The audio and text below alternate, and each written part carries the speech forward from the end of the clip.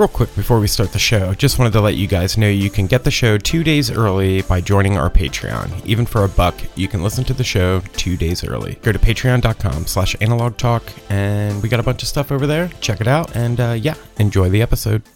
Hey everyone, welcome back to another episode of Analog Talk, a film photography podcast. I'm your host, Chris. I'm Tim. And today on our show, we have Sarah Coulter. Hi, Sarah. Hi. Yay.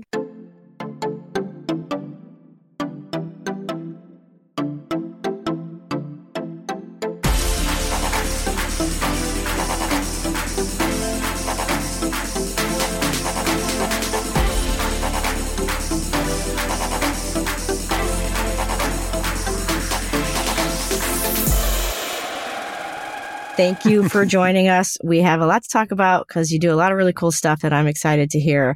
But before we get into all of that, do you mind introducing yourself to our listeners and giving us a background on how you got into photography? Sure. Hi, I'm Sarah Coulter. I kind of have an interesting story, I guess. I started shooting in middle school. My first camera was actually a digital camera, and back then it was like a 2-pixel. Yeah. Yep. I even forget. It was a Pentax. But I really loved just shooting. Then I got into high school. I didn't know what I wanted to do. I was like a punk rocker. I thought I wanted to go to college to play guitar or own a record store. And I was good at photography, but I didn't want to make it my job. My mom was like, "Oh, you should go to school for photography." And I was like, "Oh, people don't go to school for that. Like, you either can or you can't." Like, I was just a big brat in high school. But anyways, I ended up getting a full scholarship for photography from the college that I ended up graduating from. I said no to that and went to a really expensive school in Chicago for my first year of college for music business and music theory. Realized I didn't want to be someone who does recording for a living because turns out audio is a lot of math and I'm not good at that. Yeah. So I ended up transferring. Sorry if this is long-winded. We can also I can give you a shorter one. Let it ride. Yeah. I ended up transferring to Kent State, which is the university that offered me a full ride my senior year of high school, this time with no scholarship because I was just a transfer student. No. I didn't go for photography either. I took like an anthropology class my freshman year and I was like, "Oh, this is fascinating. I want to be an anthropologist." So that was my major for a couple semesters. And then I ended up switching to visual communication design, which is basically graphic design. Got frustrated with that and kind of like resigned myself to photojournalism. My mom was like, "Just do photojournalism." I'm like, I don't know.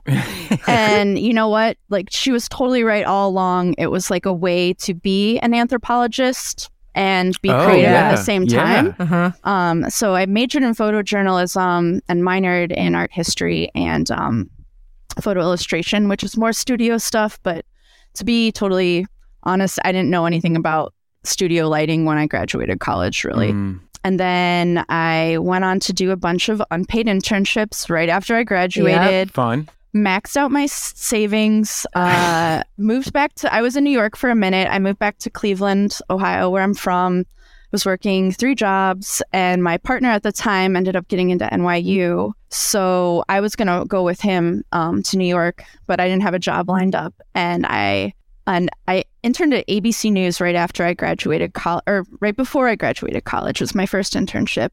And a connection from ABC News ended up recommending me for this position at TV Land. Oh, cool. Wow. Yeah. So this was when TV Land was doing original programming too. So we were making shows back then. And I flew to New York a couple times to do interviews. I ended up getting the job. It was just a permalance position as a photo coordinator. That's the start, I'd say. That's a good place to end for the start. So as a photo coordinator, your job is to like coordinate other photographers for different things, right? Yeah. So I'd hire like our unit photographers, which are the photographers that are there on the day-to-day shooting photos as they're filming a show. So we have like nice stills to accompany, or they're also That's doing... you, Chris. I know. That's why I was like, I know what a photo coordinator is. I email them all day, all the time. It can definitely mean different things at different places, but I was a photo department of one. So I was kind of doing everything from like the intern level work to the higher level photo work, just retouching, curating the images, reading scripts so I could assign coverage, like So I'd choose a good day that had nice visual stuff happening versus like a day where they're shooting on a green screen. Oh, I didn't think that they have to read this. Yeah, they have to read the script to know what day. Because I just like, you're scheduled for this day, and I just assume somebody's like, hey, this is a good day. But like, no, you have to like read the script. There's some work to do there. Yeah. It varies on the title. I'm still doing that. I still do that stuff. I'm still reading scripts and still assigning coverage based on, you know, the story we want to tell and what images will be visually grabbing. And so that was my start. And it's definitely been a winding road. That's so interesting to hear that. I think that's a first for the podcast. We've never had anybody in your position. That's pretty cool. It's been, I never thought I'd be in this position, honestly. I wanted to be a photojournalist or a teacher of some sort. I wanted to do something totally different. Or I thought I did, but I actually have my dream job, and I'm really happy. Yeah. So how did that transition to you actually going to set and taking really awesome photos on, you know, a really awesome process? For those who don't know, you do a lot of tintype stuff on sets. Can you talk about? I have done that. Yeah. So I do all kinds of stuff. But when I was at TV Land, I would, you know, we go on these marketing shoots. We'd be working with these really amazing photographers, and I still get to do that. And I feel fortunate because it's really inspiring and it's educational to see how other people work. Yeah. So I would go on these shoots, but at such a lower level. I wasn't a photo director. I wasn't I wasn't directing talent or a photographer. I was just kind of there, and I started taking behind the scenes photos, and I got really into that. And I elevated that to some Super 8 stuff and Polaroids. We had one period, and I've always been a big Polaroid head, like forever, my whole life.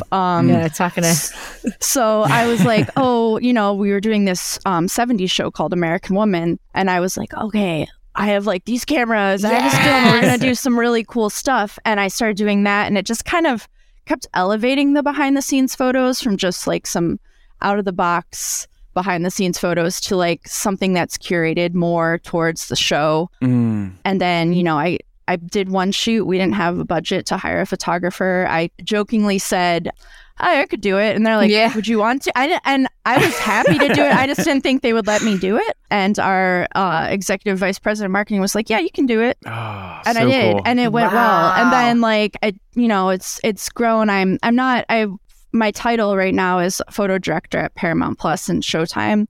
But I don't shoot most of the time, just part of the time. But yeah. And then to touch on the wet plate stuff I've done on set, I've done a few. I just did one that I can't really talk about it, but it'll be for another period title coming out later this year. So I'm really excited about those, and I can't wait to share them with you guys when I can. Yeah. But my first one was for Yellowstone when I was working at TV Land, Paramount Network, and Yellowstone is on Paramount Network.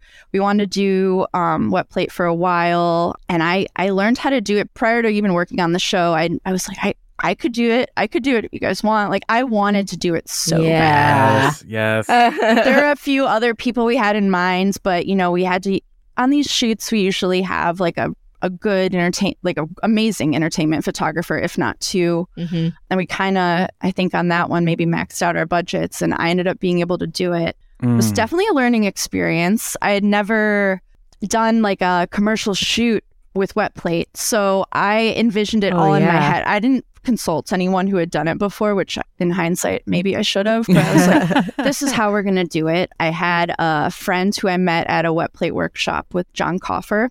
He's up in upstate New York. He's kind of like the godfather of modern wet plate, and I've studied under him, taken a few of his workshops. He's really great. But anyways, I met this guy, John, there, and I hit him up. I was like, John, do you want to assist me on this shoot? We're going to do tintypes for Yellowstone. And he did. And I kind of just called the shots. I got nervous about shipping chemistry. Again, I just never done it. I bet, yeah. And I didn't. John drove in a U-Haul from my office in New York City all the way to Montana. Whoa. With like all this chemistry. We bought a GoPro and put it on the front of the U-Haul before we left because we knew we might make a behind the scenes video. We did. And I can share the link to that with Yeah, you we guys. need to put that in the show notes. Yeah. Yeah, it's pretty cool. They did a really good job with the video. But anyways, he did that. We went out early. Instead of getting a hotel, I did corporate protocol. We just stay at these hotels and whatever. I'm like, I can't. I have to mix chemistry. I have to have an outdoor you got space. work to do. Yeah. There's some heavy duty stuff involved in wet plate. Let's just leave it at that. But anyway, so we were like, I got an Airbnb. We mixed all the chemistry out. We went out early because we have to let the collodion ripen. And collodion, for people who don't know, that's your film in wet plate. That's essentially, it's your liquid film that you put on the tin or the glass, depending on what you're shooting. So we did that. We had we were shooting outside. We didn't know where we'd be. I had this little generator that I'd have to fire up. I didn't think about lighting assistance, which I should have. Ooh. Yeah. I only thought about darkroom assistance. So it was me just like raising and lowering lights. And I had people, the darkroom, we brought all this like black duvetine and turned the U-Haul into a darkroom. Oh, smart. Yeah. But it was like far away. So I had like a PA on like a golf cart coming with film carriers for me and like running them back. It was chaotic, but it was awesome.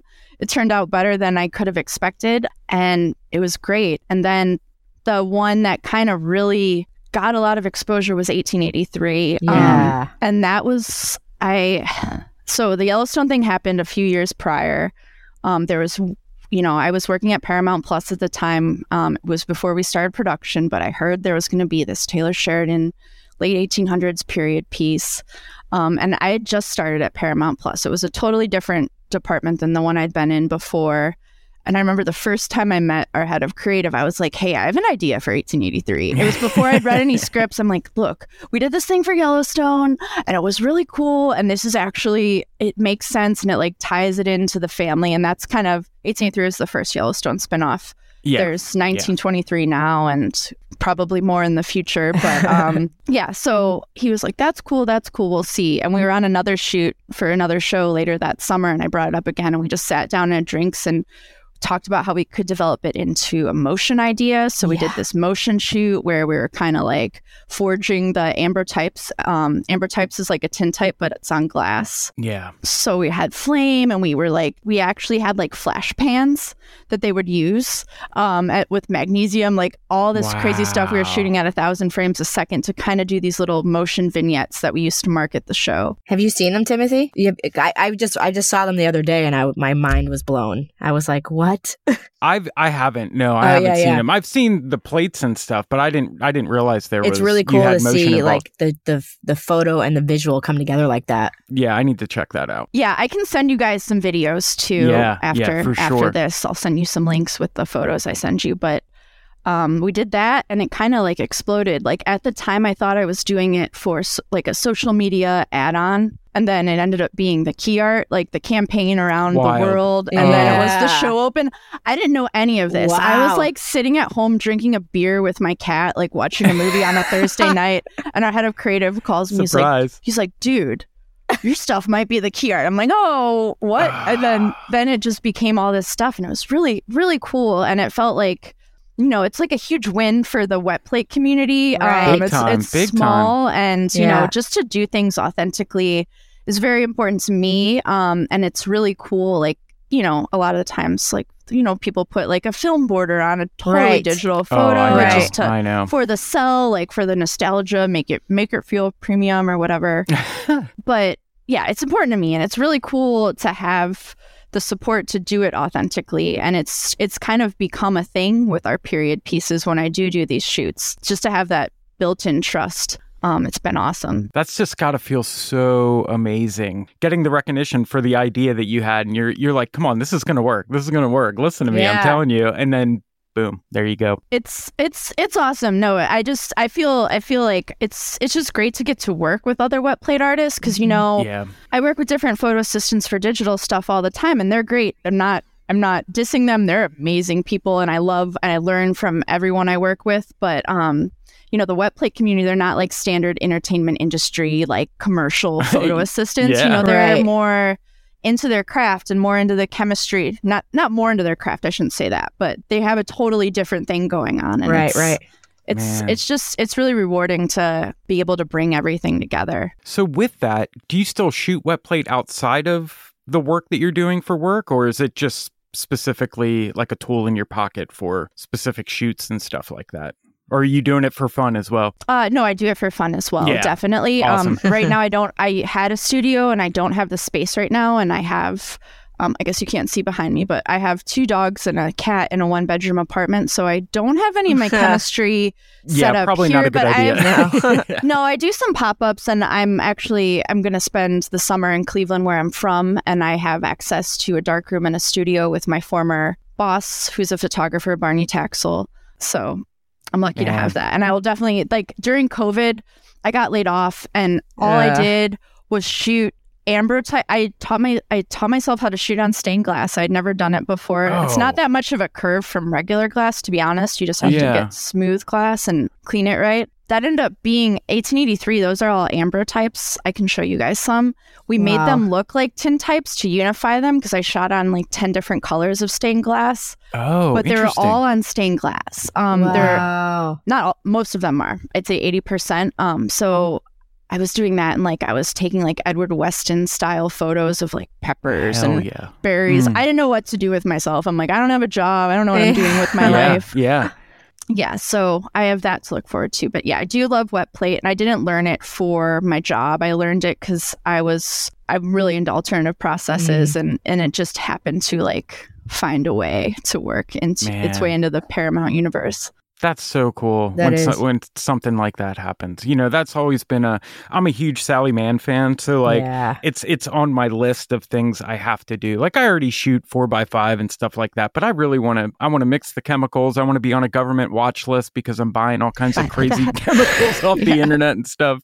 And I want to go for it. I mean, it's so inspiring hearing you say this stuff. And honestly, when it comes, it's a lot of money to like start up with wet plate, to like buy all the things like the tanks and, you know, whatever. But I will say this, it's cheaper than shooting 4x5 sheet film. Because you have to think about, you're paying for development, you're paying for the scan. You're either paying for the scan to be dusted, or you're using your own time to do that. Same with the tintype, you still have to scan it, but it ends up being cheaper than film. Oh, and it's just a million times cooler. It just looks so good.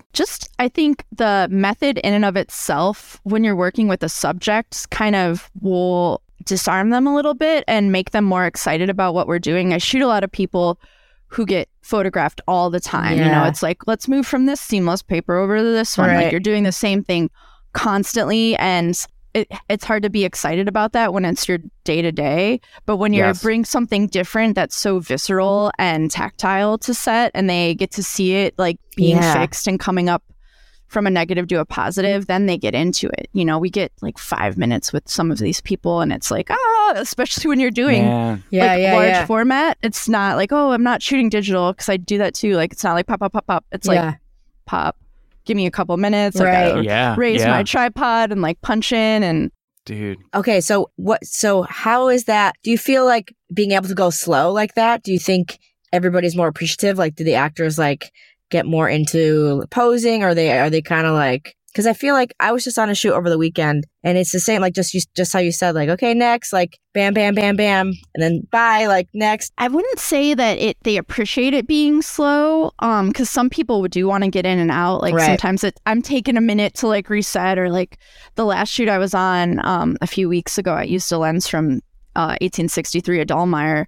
So anything that was at the very top, when I be wide, anything that was at the very top started to like fall out of focus. And, you know, I was having some like, I'm in there like under the dark cloud noodling around, and the actor's just standing there like, hello.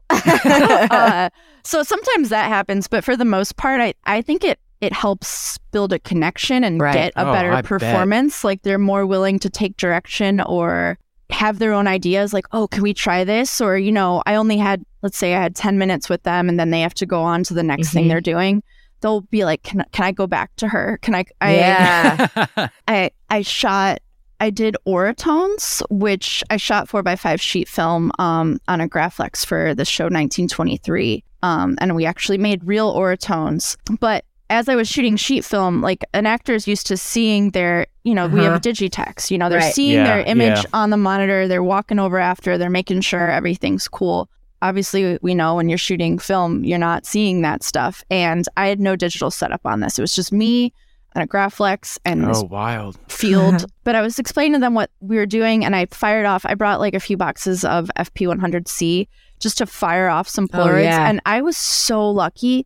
It was maybe the best boxes I've ever had. The colors are insane. Like every time we'd peel one, I felt, I'm not trying to like pat myself on the back, but I was like, whoa. The colors were amazing and the photos looked cool. So when they'd see those, like I had a couple actors just sit around, like I'd have like a PA come up to me like, oh, can you take this person again? I'm like, well, we got to get through this person. But Man, and that's cool. That will not, I will tell you like almost definitively, no one will do that when you're shooting digital. Right. They're like, okay, we're done, right? Like, okay, so yeah. That's what I was going to ask about with the wet plate stuff that you were doing. Did you have digital shooters for like a backup, or was there still that getting done with that stuff? Like, do you normally have kind of like a safety net-ish type thing when you're doing that, or no?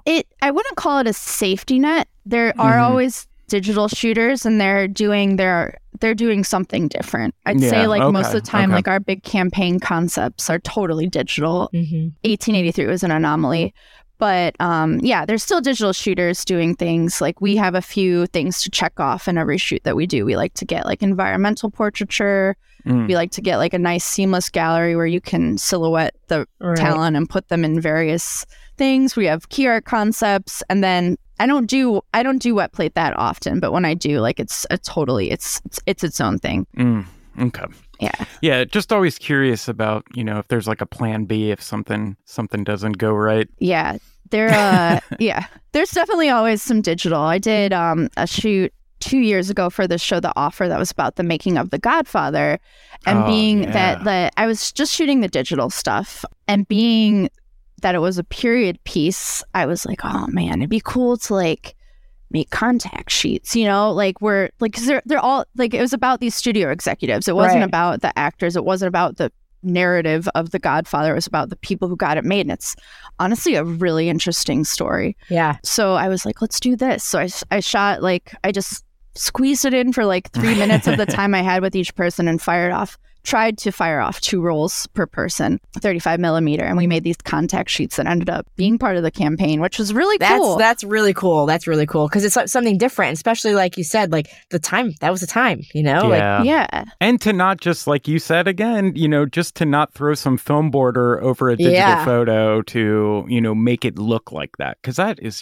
that's just annoying. Like we know the difference. Yeah. The consumer might not, but I will tell you this: some consumers do. Like even you'd be surprised, because sometimes I look at the comments on my photos, and I shot on a Graflex FP100C on the 1923 red carpet, and I saw like some people were like, "Oh, it's a filter," and I'm like, ah.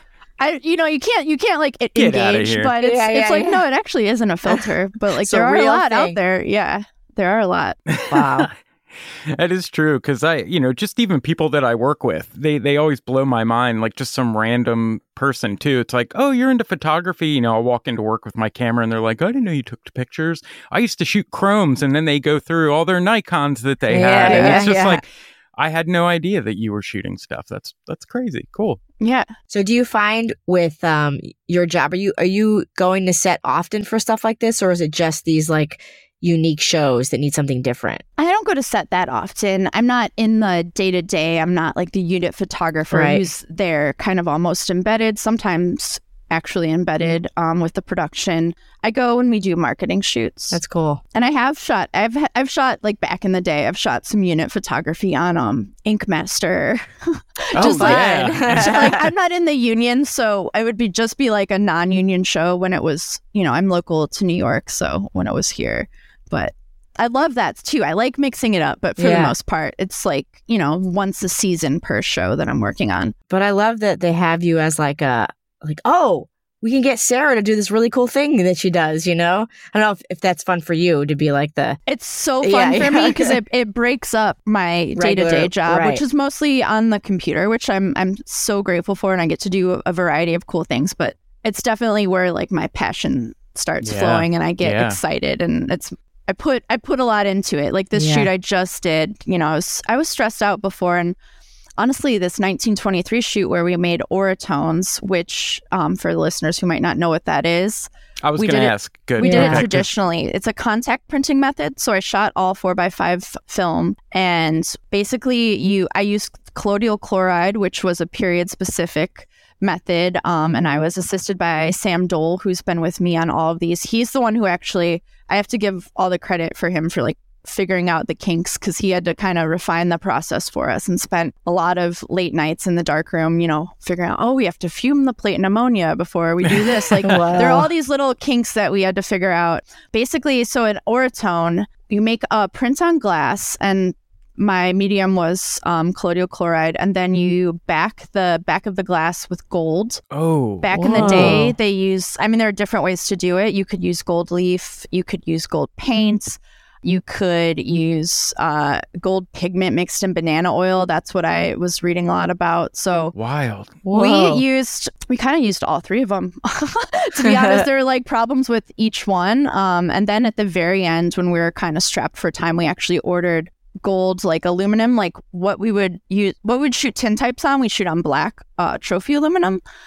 But I got some gold, brushed gold, and we just printed on those directly to save time and actually end up looking really cool. Wow. Just hearing about alternative process, like it's been a while since I always go down that YouTube rabbit hole, like a couple times a year, you know, I get the itch to watch something, and because I love developing film at home, and I used to, when I had my apartment and had the room for it, I used to print in my bathroom and stuff and make you know, physical prints, and there's something so gratifying from doing that process. You know, I just remember making contact sheets, and I did a zine where I made, because Ilford makes like 4x6 postcard paper where you can actually mail postcards to people. And I made a little project with that, and I need to get back on that horse and start doing that stuff again. This is what I needed. Thank you, Sarah. Thank you. Yeah, that's the stuff that like feeds the soul and like gets you excited 100%. For future projects. Because I can totally get burned out, like retouching beautiful people to make them look more beautiful all day. And honestly, that's how I got into this.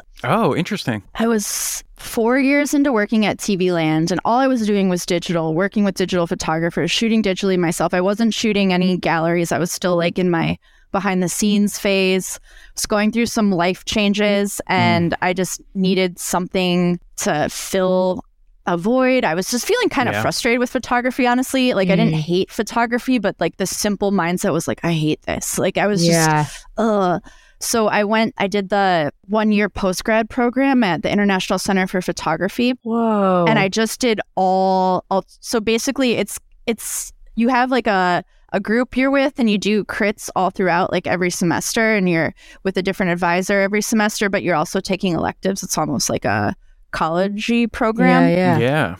There's probably a way more eloquent way to say that, but so you take electives, and I did all alternative process, all film, no digital, nothing. I just needed, you know, and I had like 2 or 3 classes a week, and I would just be in the dark room, or I learned how to do all these different things, and things that I don't even really practice, just like fun, tactile, slow down and like make something versus make it in Photoshop.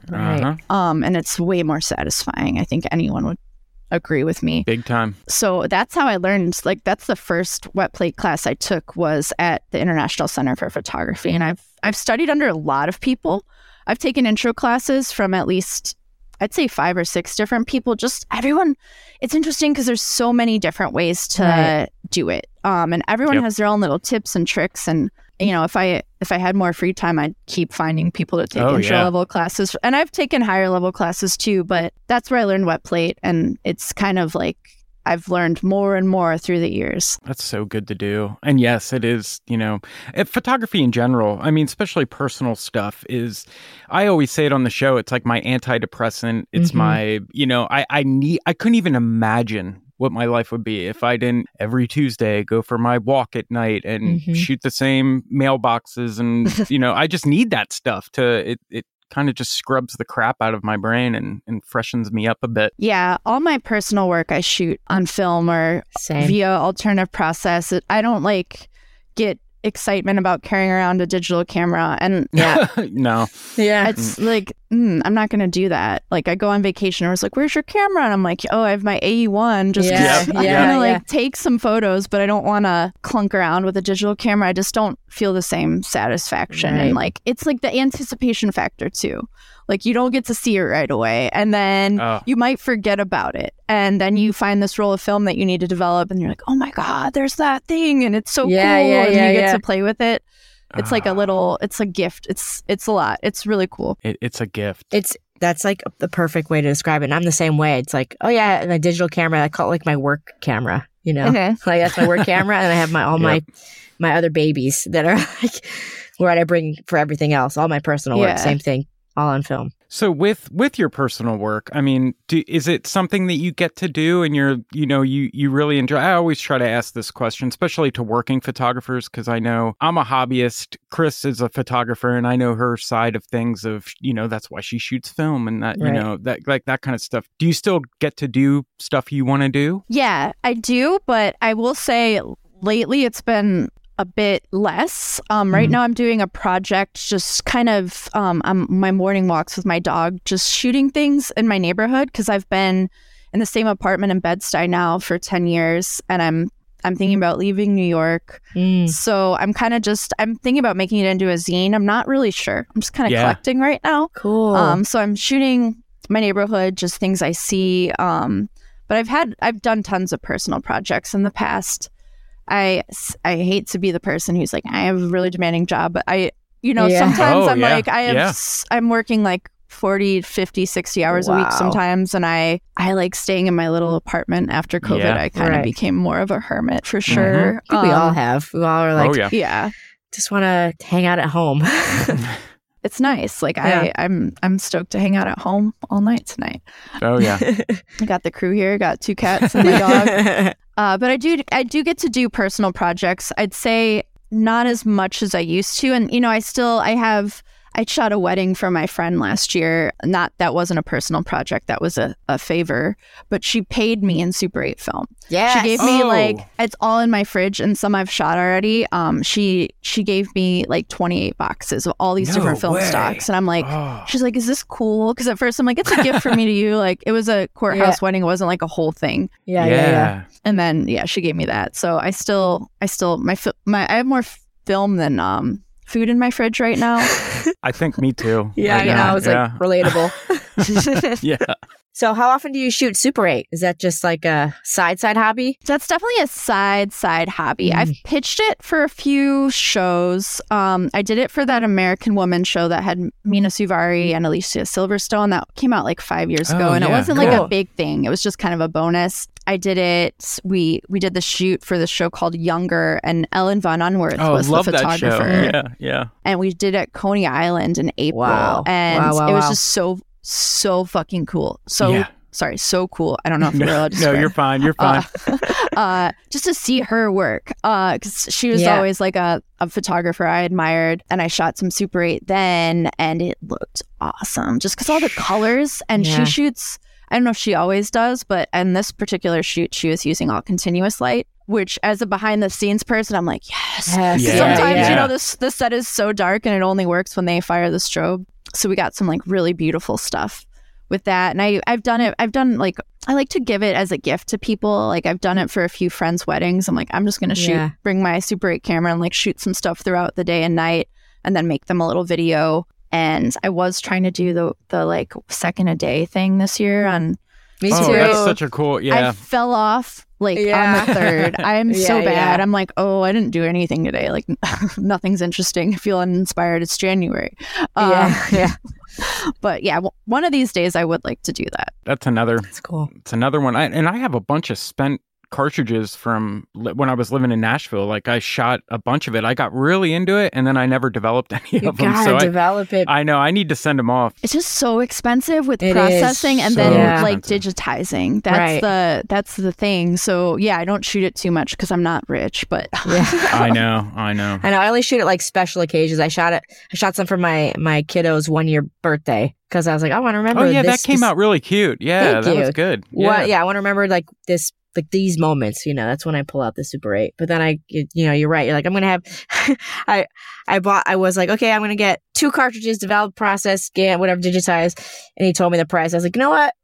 I think I could do it in one. I'm going to get 1 cartridge. I'll get 1 cartridge. God. Yeah, it's crazy. I actually have probably, I keep looking at my fridge, like I can see inside of it.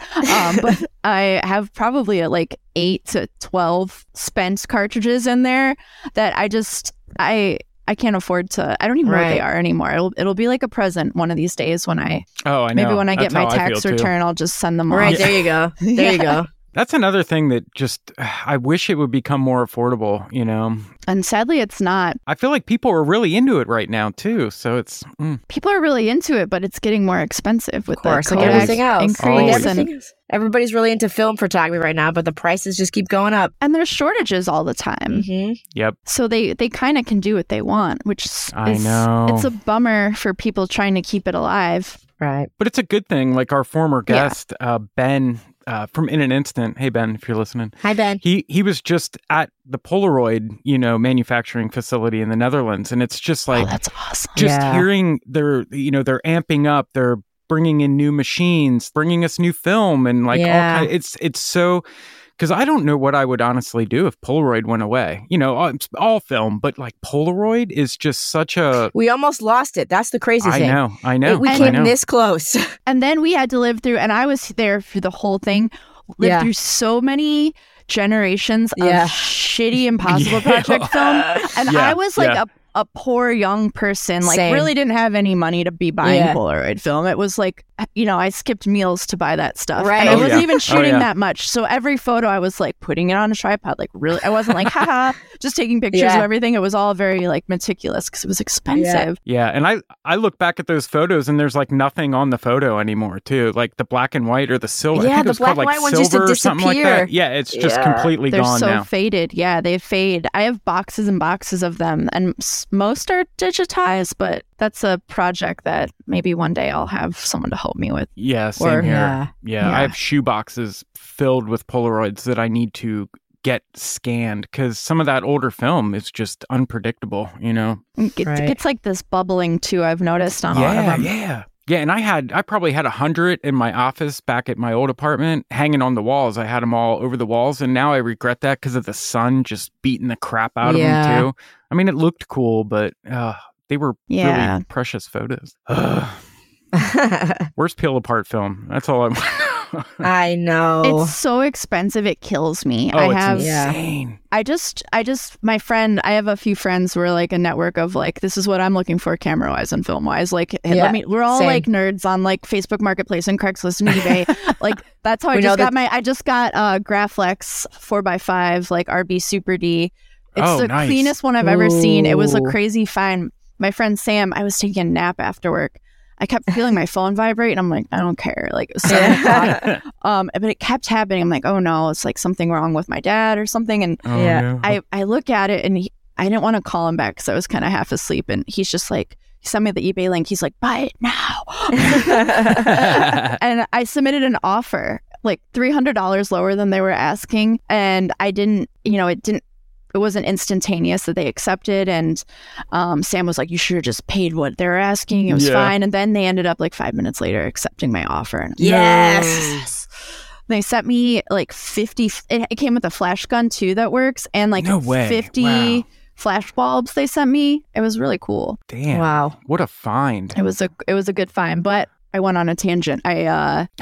My another friend sent me a link for some guy in like Germany who was selling FP 100C like expired 2018 for $65 a box. And I'm like, I just have to do it. And I shipped it to my mom's house because she lives in the suburbs of Cleveland and I live in a neighborhood where all my mail gets stolen. Yeah, a little leave it outside. Don't risk it. Yeah. So she's like, why are you buying all this film? I saw the receipt inside. She's like, why would you?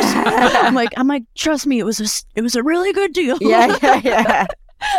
Yeah, it's a bummer though. I wish Peel Apart would come back. I know. Yeah. Do you remember? Did you shot it before, right? When it was like $12? Yes. That's when that's when I was shooting all the time, and I know. We had no idea, And then all of a sudden, to think about how, bam, now they're like astronomical. And you don't know what you're getting, I know. And when it was in production, I was only shooting it on like Polaroid land cameras. Same. And now I'm a 4x5 or I'm like a large format person. And I'm like, oh my God. Like, it's a bummer. Man. We talk about it all the time on this show, how that film was like how they tested lighting. And then they would just be like, all right, looks good. Boom, in the garbage. You know? Yeah. I actually have a book that was gifted to me from like the production of Blue Velvet, the movie. And it was all their like production Polaroids because, they take Polaroids for like continuity with hair and makeup and this stuff. And it was like, it's really cool. I'll send you guys a link to that book too. Yeah. But yeah, it was a test shot. And now it's like a fine art piece. Crazy. You know, like people freak out when you do this on set. They're like, oh my God, it's amazing. And I'm thinking to myself, I'm like, I could take the same digital photo and no one would freak out. They'd just be like, okay. It's true though. Yeah. I mean, when you peel that apart and they see it, it's I mean, again, not to sound so cliche. It's the that smell. Sound. Like especially 669 film. Like I have a bunch of that left. I went on a couple years ago. I went on a spree of just buying a bunch of 669 because you could find it really cheap, and it was one of those things where it's a crapshoot. It might work, it might not, and that has such a pungent smell to it because one, it's like really old. Like some of that stuff was like early 90s, and it's still, that stuff seemed to hold up really, really well. I've yet to have like a dead pack of it, but the smell it has a smell. That actually just reminded me, I did a shoot where I did 8x10 Polaroid, and I bought a bunch of boxes of 1993 expired 809. Yeah. And I did not test it. I just got, it was in New Orleans. It was with Nick Nolte and Josh Hartnett for this show, Paradise Lost. So hot down there. The first test shot we did, like 2 of the pods were dry. Nothing came out. And I'm like, in my head, I'm like, oh my God, I should have thought this through more. Like I pitched this whole thing and we didn't even know if this film worked. And then miraculously, every other exposure was fine from all the boxes. What a heart attack. Yeah. But the smell, like doing that on set, also like the 8x10, like wow factor is. Right. Oh, it's nuts. It's different than like having a little like 3 1/4 by 4 1/4. Like, look at this little thing. It's like, look at this thing. And it's already all there. Man. And the negatives with those 1923 Polaroids I did, we saved the negatives and bleached them all. I was going to ask that earlier, but I was like, that's too much info. That's amazing that you did that. I know. I wish I did it with the 8x10 shoot, but at the time I was just so overwhelmed because I was doing a digital thing and a film thing. And I was like, oh, get this trash out of here. I wish I kept them. Now, another question. Do you get to keep any of that stuff? I know with networks and stuff, it's all like, you don't own the photos. These are ours. But do you get to like keep the negatives of that stuff? I have some of them. Cool. And then sometimes we'll give them to talent as gifts. Like sometimes they really want them. Like the tintypes, they're like, where can I have this? Yeah. So we'll give some away, and then like some the network holds on to. But I have some. I have most of my negatives actually, because they don't really have a use for that once it's scanned and cleaned up. And right. Most actors have approvals over their photos, and it's once something's deemed unusable, it's deemed unusable. Now, do you have to get permission to share that stuff on your Instagram or website or anything like that? So it's a little different because I'm employed by Paramount full time, but a working photographer, yes. Like any photographer I work with, I like to send them an email with like a download link to the like finished files. Obviously, the approved, retouched. Oh, that's nice. Images they can post, and then they can work with those. If they were going to go rogue and, go just through their hard drive and be like, I like this shot, they couldn't put that up. They shouldn't. No. Technically, they're not allowed. I know. I've seen it happen. And I've seen like sometimes people will use photos in their book when they're like showing it to photo editors. That, as long as it's not in print, I think it's okay. But technically you would need permission because I know what's approved and retouched. I can kind of just pull from there. I know what we're holding as an exclusive. So, True. But a photographer for hire, yes, would need to get permission and ideally work with their photo editor, photo producer to have them send over the finished art. Man, interesting. It's cool. We'll be right back with listener question for Sarah right after this message from our sponsor. At Parker, our purpose is simple. We want to make the world a better place by working more efficiently, by using more sustainable practices, by developing better technologies. We keep moving forward. With each new idea, innovation, and partnership, we're one step closer to fulfilling our purpose every single day. To find out more, visit parker.com/purpose. Parker, engineering your success. When everyone's on the same page, getting things done at work is easy. No matter what you do or what industry you're in, how you communicate is key. Everything you type is equally important to collaboration, and Grammarly can help. Think of it as your AI writing partner, empowering you to communicate effectively and efficiently, so you can make a bigger impact in the workplace. 96% of Grammarly users say it helps them craft more impactful writing. And as the gold standard of responsible AI, Grammarly is your secure AI writing partner that allows your team to make their point and move faster.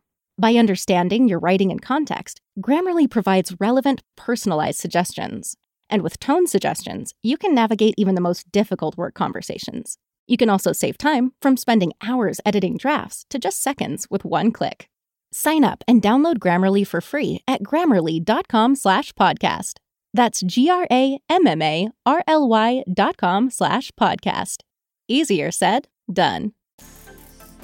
Just wanted to pop in here quick and let you guys know about our Patreon-only Develop and Hang Nights. Now, we've done a bunch of these already. They're a ton of fun. We talk shop, we develop film, we laugh. We also try to get a previous guest for these.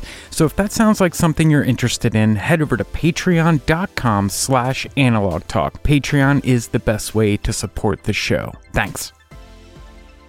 All right, guys, this is a part of the show where we break off and take a question from one of our listeners. And this week's question comes from Just Josh Reardon. And they wanted to know, what steps do you recommend for someone looking to get into wet plate photography? I need my notepad right now. Yeah, I know. Seriously. So I think that it can vary depending on where you are as a photographer. Like if you are a very established photographer who has an 8x10 camera or a 4x5 camera and is used to it, it's a little bit different. But I'd say if you haven't, the first thing, if you're just, shooting digitally or shooting on a 35 or medium format, I would say the first thing you should do is familiarize yourself with a large format camera. Be that taking large format workshop or a class, just because it's totally different than what you're used to.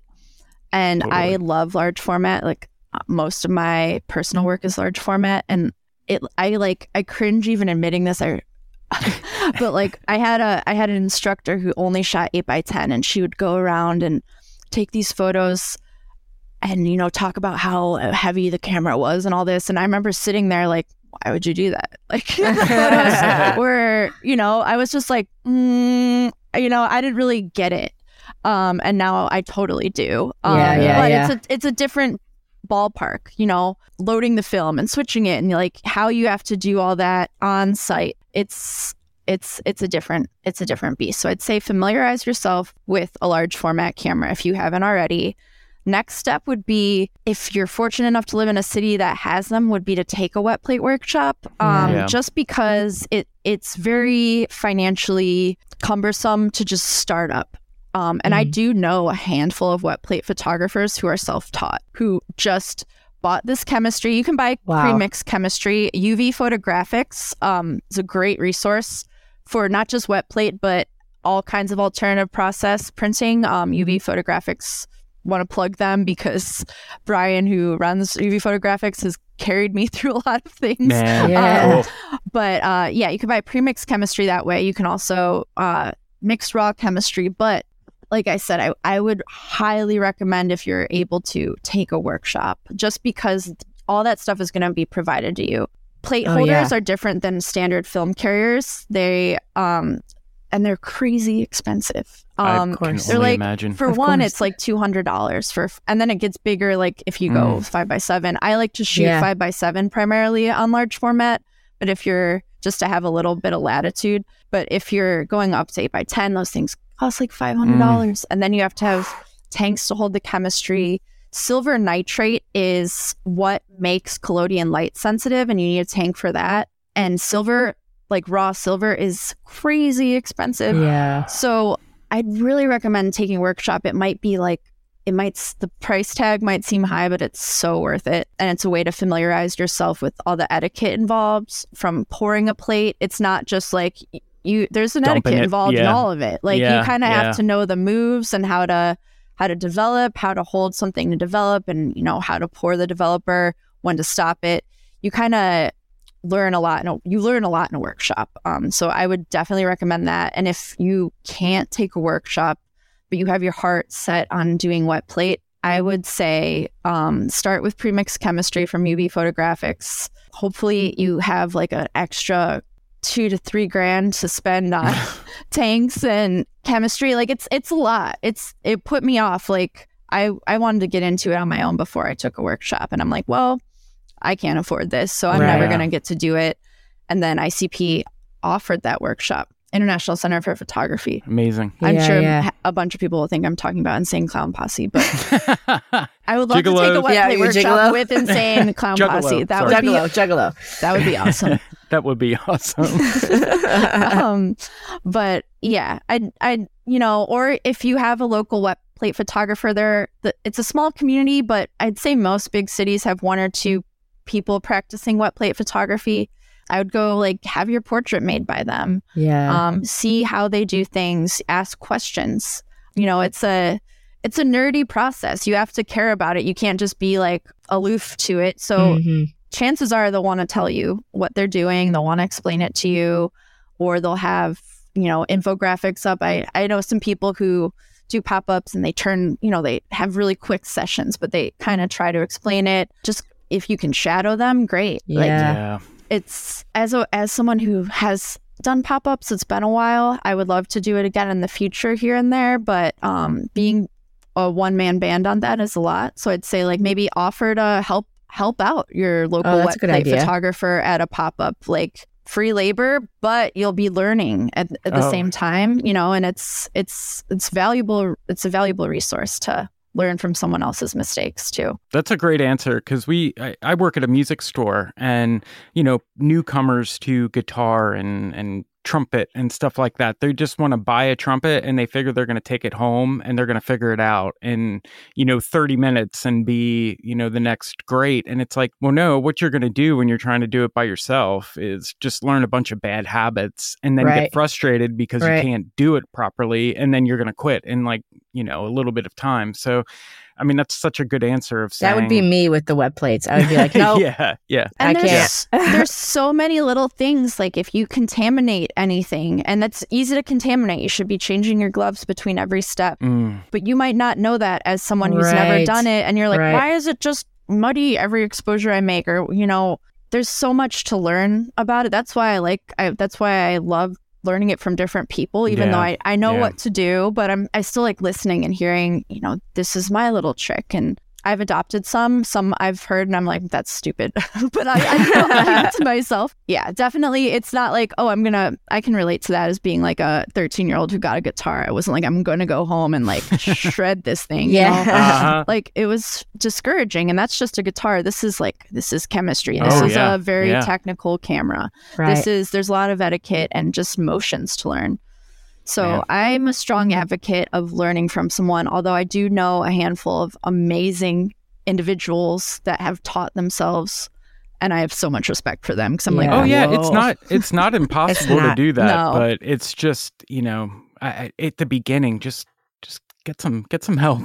Yeah. At the beginning, if you're very passionate and bright and have some extra money, go for it. Yeah. If you can't take a workshop, but I strongly recommend taking a workshop. Penumbra Foundation is a great resource in New York City.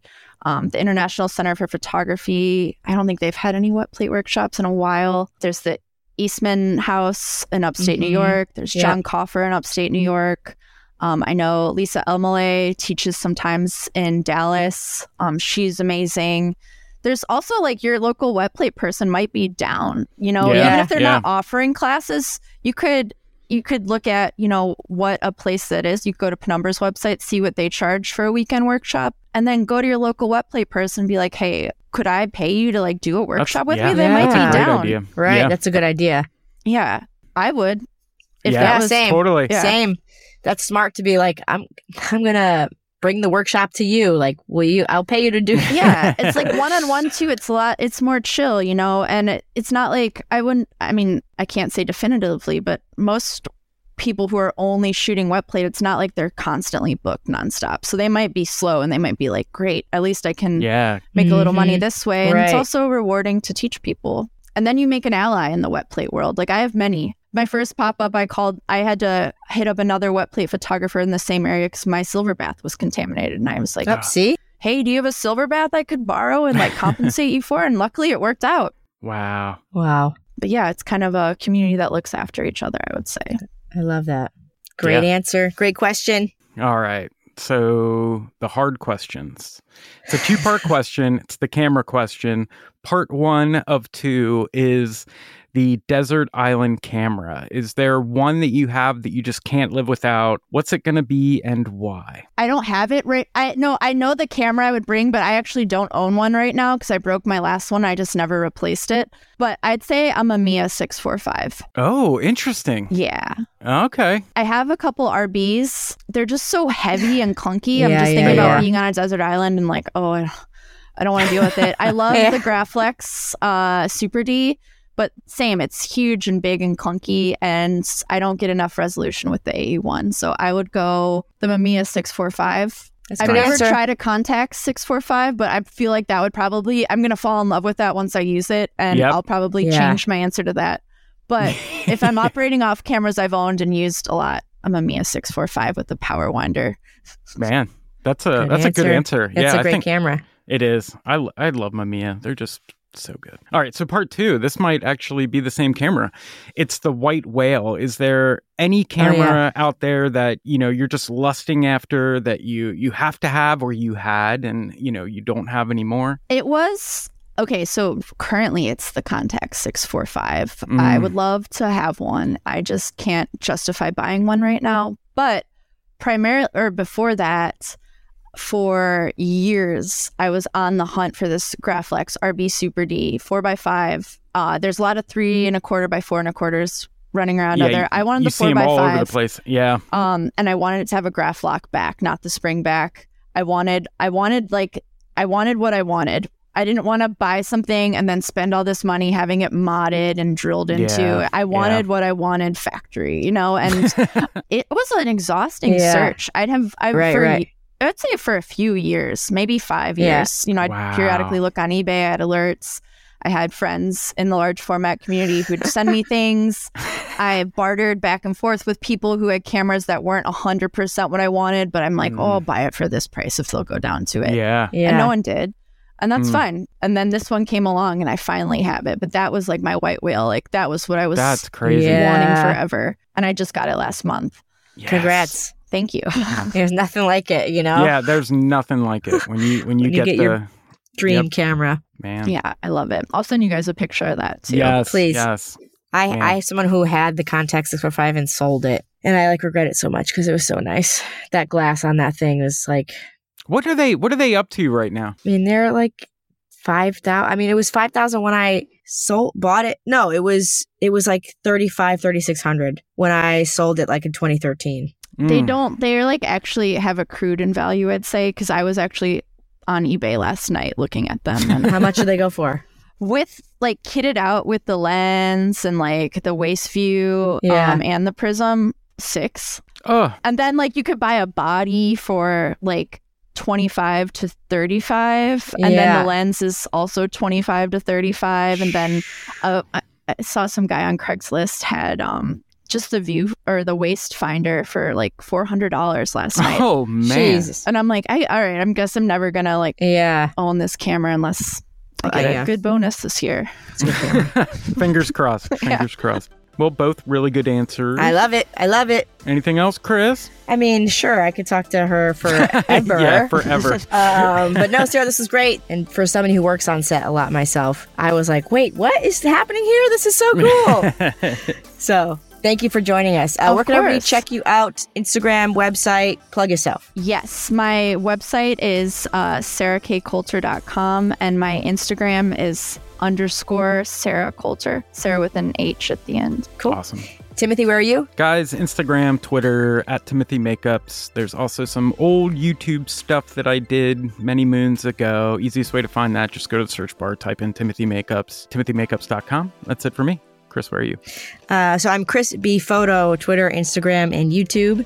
We are Analog Talk Pod on Twitter and Analog Talk Podcast on Instagram. Yeah. That's it. Sarah, thank you. Of This is so fun. Thank you guys. This was really fun. Yeah, it's a blast. All right, guys. We'll see you next time. Bye. Bye. All right, that's going to wrap up this week's episode. First off, Chris and I would love to thank Sarah for coming on the show. Man, your alt process is just amazing. We love the work that you're putting out. We can't wait to see what the future holds for you. Just a great conversation, and we can't thank you enough for taking the time to come on the show with us, Sarah. Thanks so much. Guys, it's going to take us to Patreon. Head over to patreon.com/analogtalk. For only $1, you can get the show 2 days early. We also have our Patreon-only development hang nights over there and a bunch of stuff in the archives. Like we always say, Patreon is the best way to help support the show. For the Patreons who already help support the show, guys, we do not know what we would do without you. Thank you so much. All right, another episode down. Awesome. Hope you guys are doing well. Hope you're out shooting. Hope you're enjoying the nice weather that's been happening. Yeah, so that's going to be it. We'll see you next week with an all-new episode. Take care, guys. Later. At Parker, our purpose is simple. We want to make the world a better place by working more efficiently, by using more sustainable practices, by developing better technologies. We keep moving forward. With each new idea, innovation, and partnership, we're one step closer to fulfilling our purpose every single day. To find out more, visit parker.com/purpose. Parker, engineering your success.